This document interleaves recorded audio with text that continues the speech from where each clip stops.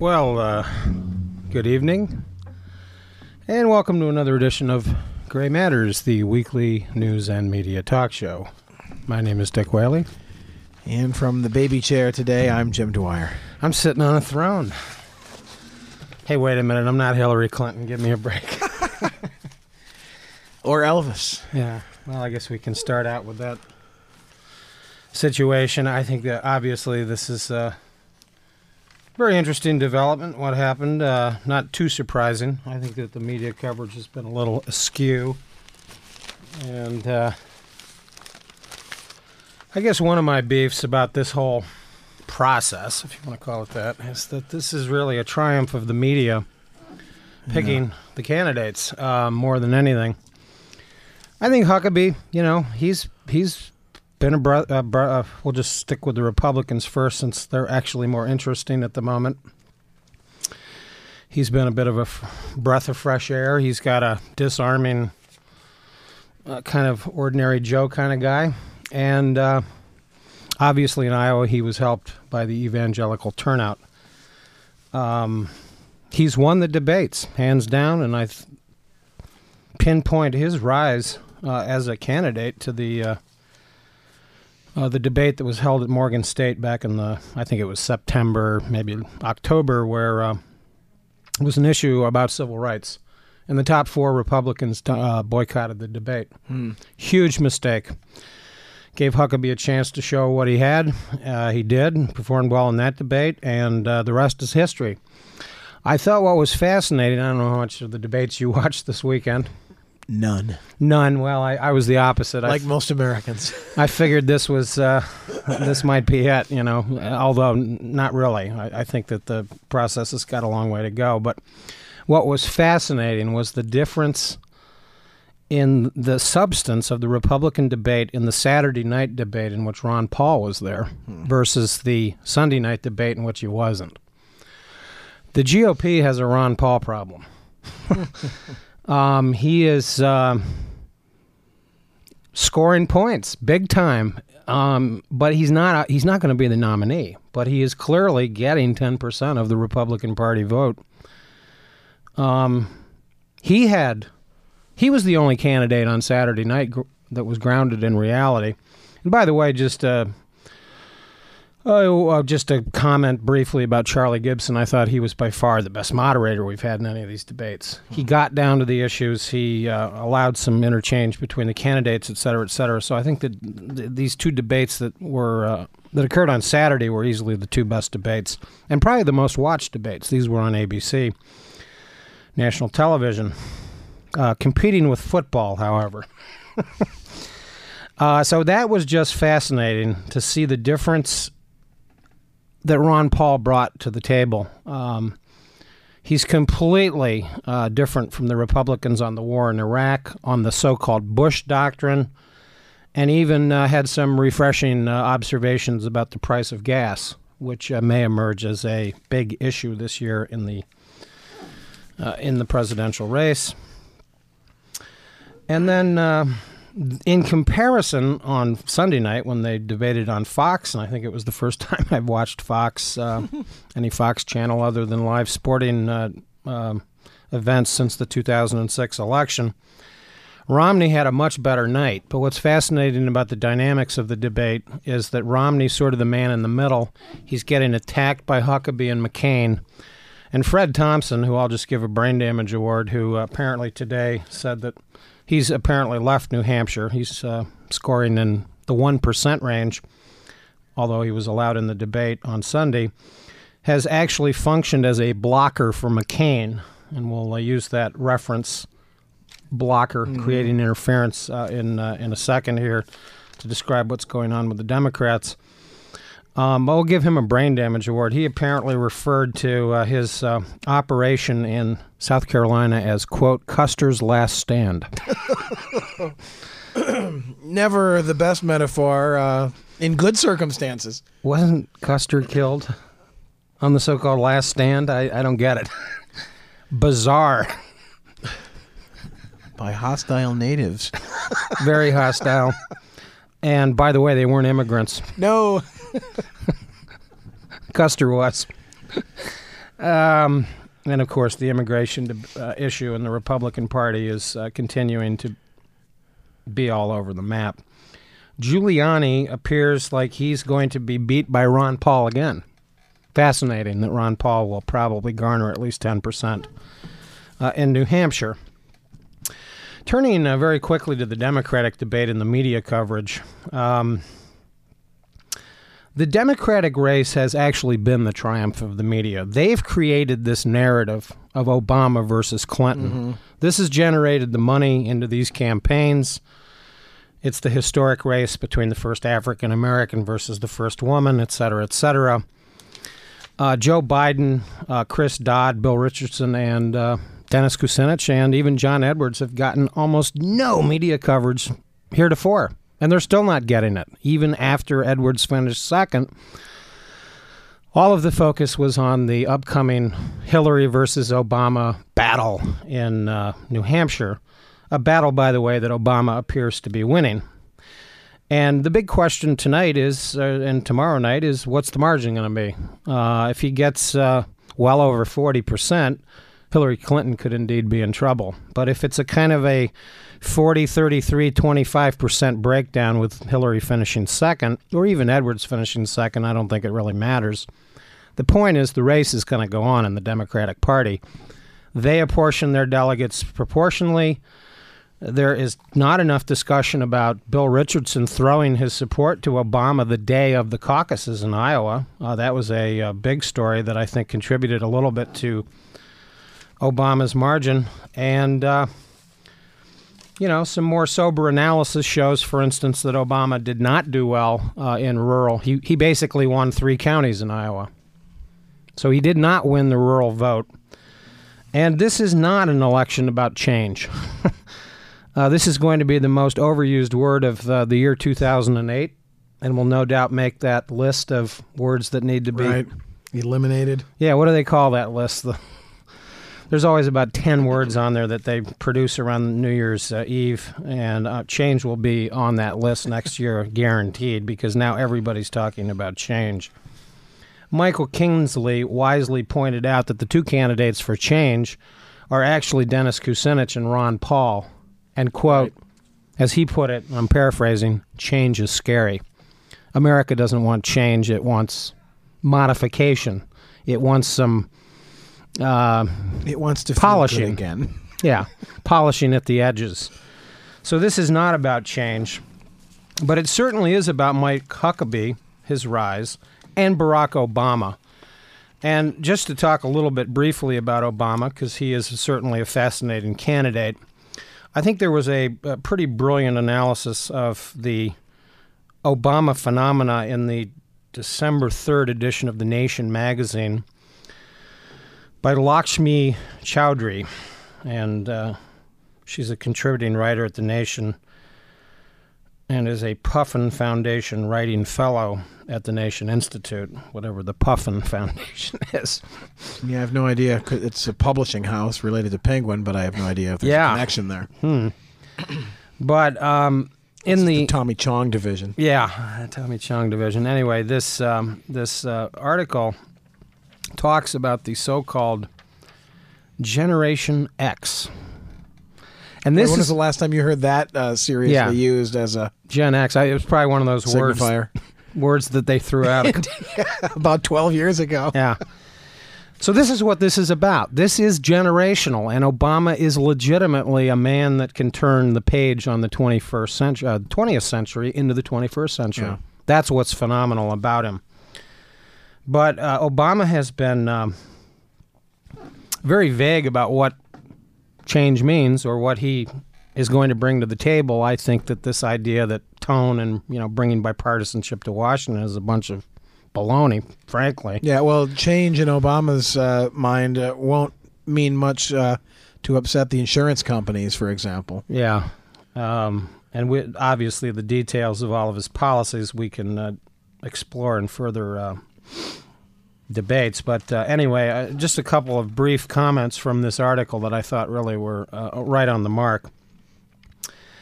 At one point, and I'm not sure whether this is a male or a female because I don't know that word, that first name.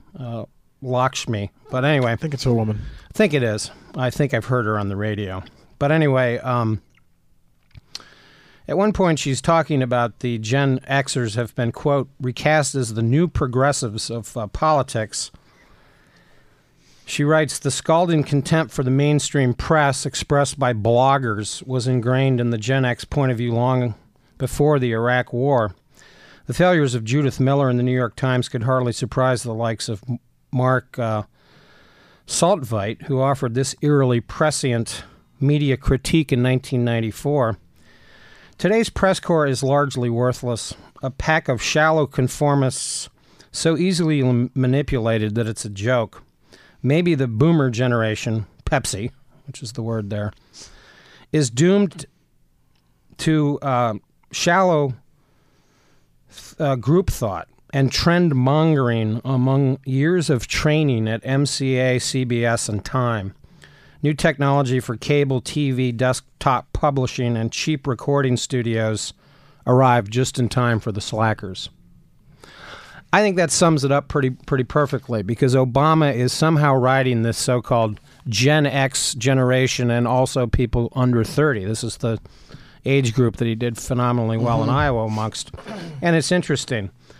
Xers, progressives, are, quote, far less inspired by the idea of saving the world than fixing the local school system or creating green transit alternatives. So it's very interesting how this generational thing is what this is about. I don't think this is about race. I think that there's clearly a demarcation in America. I'll just say people over 65, there's probably still a heavily racist element.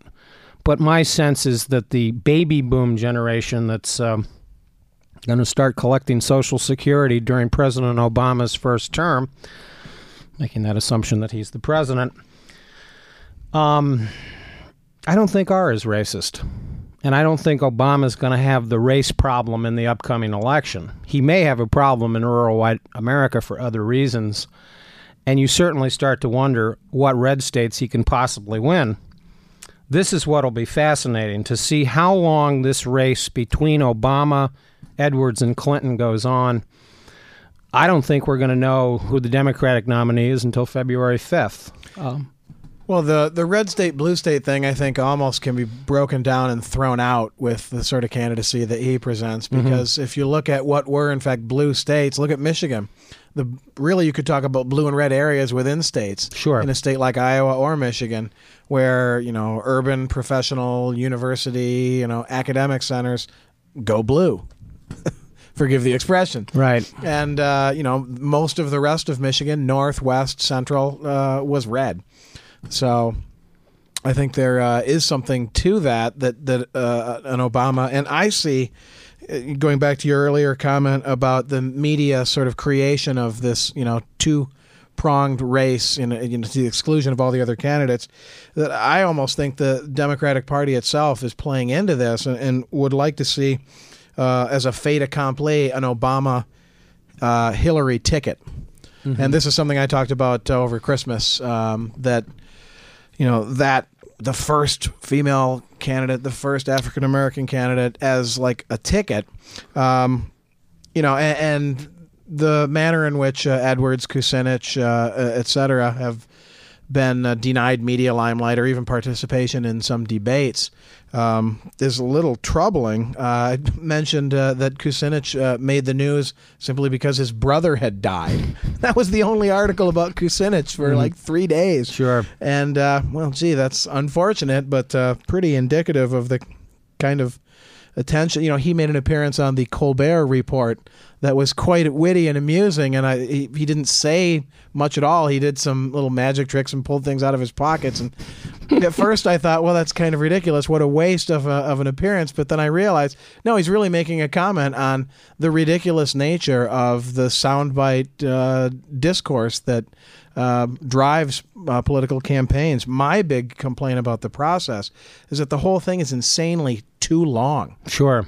The elections aren't until November. Exactly. It's January, and we've already been talking about it for months now.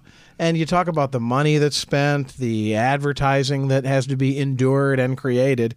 And the advertising, by the way, is worthless. It ultimately has little bearing on what people's final decisions are. You know, this comes down to organization and message. Yeah. And the advertising, I think, is a complete waste of money. I mean, you know, I think brief spots on the radio and, you know, maybe a funny TV commercial here and there may help present the candidates. But, I mean, Romney's the big loser. He won 0 delegates in Iowa. Huckabee won them all. Yeah. On the Democratic side, I'd just like to point out that, given the statistics of the outcome, Obama's got 23, Edwards has got 18, and Hillary's got 17.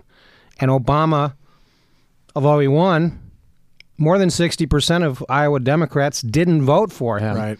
And this is a lot more like the Big Ten football race. I mean, this is, you know, okay, we all know that Michigan and Ohio State are pretty much going to win the Big Ten, but Wisconsin sometimes sneaks through. Don't they wear red? Don't we wear blue? Yeah, I mean, come on, and the scarlet and gray. So the colors, it's not over. And this idea that even if Hillary gets beat tonight, in the media, I watched some of the coverage this afternoon. There's actually pundits that are sort of dancing around her grave already. Oh, the right-wingers on the radio this afternoon were talking about the end of her era and so forth. And you wonder, by the way, how many Republicans may be even voting in the Democratic primaries for Obama for that very reason. They certainly hate her. And there was a very interesting poll, by the way, when Joe Lieberman was the vice presidential candidate, and I wanted to mention this because the poll actually was a national poll reflecting anti-Jewish sentiment in the United States. Well, believe it or not, there was more anti-woman. There were more Americans that would refuse to vote for a woman for president than for a Jewish person, and more Americans that would refuse to vote for a Jewish person than an African-American person. That's interesting. The media makes no comments about that. But that bias is out there, and Hillary is dealing with that bias. I have no sympathy for Hillary Clinton. She's an attractive candidate in many ways. She performs very well in the debates.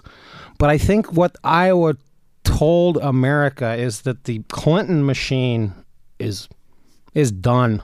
You know, bring Bill home, get him back. You can't run for president and have Bill in tow. Bill is just, he is the rock star of the Democratic Party. And he's got a new book out, too. And he's got a new book out. You know, let Bill do what he does, but trying to use him as a surrogate guy to get your message across doesn't work, because Hillary just pales in comparison to him. And this is not an election about change, folks. This is an election about personality. That is the sad thing. There's going to be very little change. There may be some change here and there. I think that John Edwards is fascinating because he keeps talking in these metaphors about fighting for the middle class. He's got to change his message a little bit. I mean, he blew it in the debate on Saturday when he didn't attack Obama on nuclear power, for instance. Obama thinks nuclear power is one of our changes forward. That isn't change. That's insanity. Well, and it's more catering to industries. Yeah. I mean, I understand what Edwards is trying to do, and Edwards, I think, is going to stay in the race for quite some time. So the fascinating dynamic is which one of these three candidates, and I'm putting Obama as, he's a contender no matter what, but which person, Edwards or Hillary, drops out of the race. Bill Richardson, we got a second chance to look at him in the Saturday debate.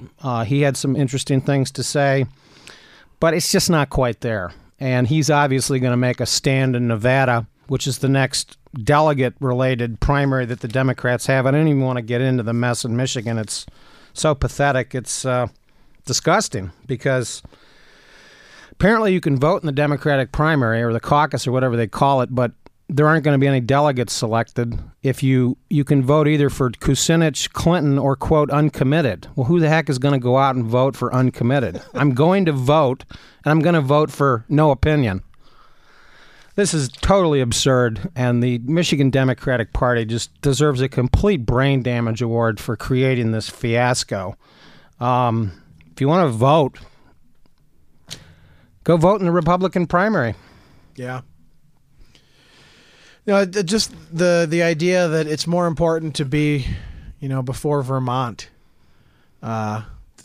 doesn't really seem to make that much sense. Doesn't really matter that much. Well, and the irony is, if Michigan had just stuck where they were, they would have probably been a big player in this primary, because it appears to me, obviously Giuliani is. I mean, he's going to make his last Custer stand in Florida, so he isn't going to win anything till then.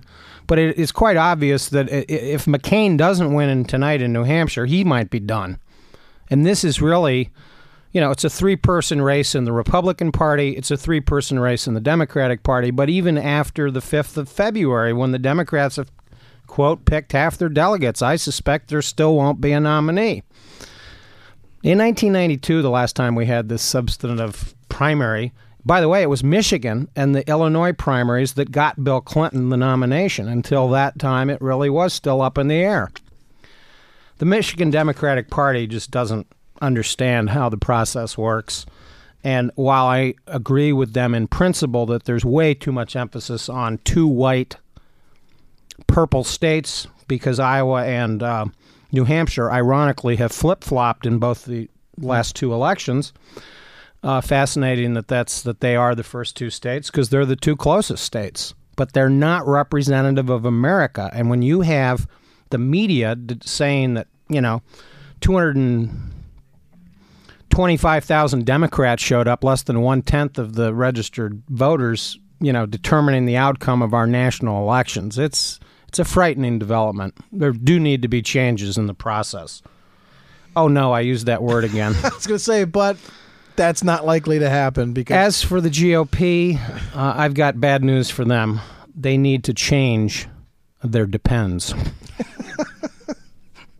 They're old, crusty, and talk about living in fantasy land. I hope they replay that Saturday night ABC debate, because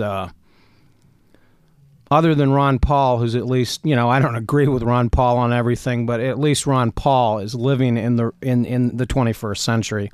The rest of the Republican Party is continuing to talk about massive military buildups, winning the war in Iraq, and tax cuts all at the same time. None of it makes any sense. We've got massive deficits. The Iraq war continues the way it's continuing. To hemorrhage not only actual human blood, but funds. Yeah, I mean, Bill Richardson wisely pointed out, tell that to the 23, the surge is working, tell that to the 23 Americans that died in Iraq in December, and the 60,000 Americans. And that's just the American perspective. And by the way, for the record, on this surge thing, because I'll give John McCain a brain damage award, we've heard nothing but discussion about how successful the surge has been. Well, for the record, there were 2,592 coalition deaths in Iraq in 2007, the highest total of the war to date. So while there's been some improvement in the last couple of months, the cause of why this has occurred is what the debate is about, and I would say it's more about Muqtada al-Sadr announcing a ceasefire in late August than the success of the surge. Well, I've talked a bit too much. Well, that's all stuff that's shaping the immediate future. A couple of interesting little oddball items that are a little befuddling. First, though, before I get to those, just a quick mention about Bush's planned trip to the Mideast. Yeah. This is bizarre. And timing is everything. Or, as Hamlet said, the readiness is all. I'm not sure that Bush is truly ready for the trip, let alone anything that he might have to say there. It seems highly theatrical to me. I mean, he's actually going to go to 6 nations in the region, including Palestinian territories, making it sound so expansive, of course. Who's providing the security for this? Well, I'm sure inside the Palestinian territories it will be IDF security.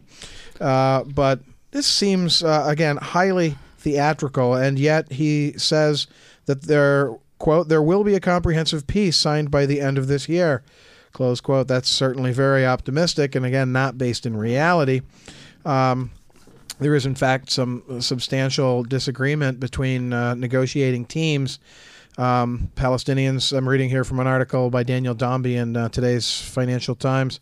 Palestinians have criticized the planned expansion of a Jewish settlement on Arab land south of Jerusalem, and Israelis have hit back over the PA's inability to stop violent attacks by Palestinian militants, many of whom are probably upset about the ongoing settlements. And Bush, of course, wants to put, his foot in both places, and he says that he expected the Israelis to honor their commitments to dismantle illegal settlements, but he was aware that realities on the ground would shape an eventual Israeli-Palestinian border. Whatever that means, it's all just a delay tactic.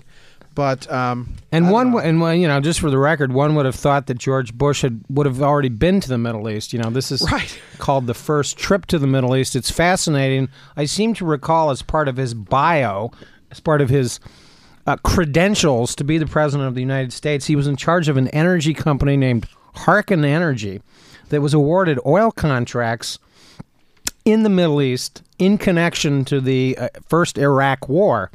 One would have thought, as a chief executive of an oil company, he might go there, but apparently that would involve actual working. Never found any oil, and that too. There was a suspicious buyout by some Saudi, bigwigs connected to BCCI Bank, and I'm going to have to bring in all the details on that, but it's fascinating. Yeah. Where was Bush in the Middle East back when he was in charge of this infamous energy company named Harken Energy? Our good friends, the Saudis, because the final paragraph of this article notes that Bush's visit comes as the administration seeks to overcome congressional resistance to the sale of bomb guidance kits to Saudi Arabia, a centerpiece of a series of arms deals, oh boy, just what the region needs, with Gulf states aimed at countering Iran's influence. So, of course, the Saudi Wahhabists, must be heavily armed too. Of course, Israel, for their part, would probably be more satisfied if they had the only army in the region altogether. But whatever they hope to accomplish by this wing-ding, fly-by-night trip through the Mideast, 6 nations and 6, it's like a rock tour or something. There's really no time to get your feet on the ground or have any hummus. But or indeed even be awake. Even today, it's fascinating. I think he's leaving tomorrow. I think he kind of wants to be out of the country after the New Hampshire primaries. Even going to Palestinian territories sounds like a vibe. I think he has a bad memory about the New Hampshire primary in 2000 when he got thumped by John McCain. But even today, there were events in the Persian Gulf, in the Strait of Hormuz, between Iranian swift boats and the American Navy that apparently was armed and ready to fire. I mean, there nearly was actually a skirmish today in the Persian Gulf. So who knows why he's doing this at this time? One would think he might want to go to Pakistan. So that or not go at all, because certainly he's not any more popular there than he is in here or in New Hampshire, and I don't know really what to say.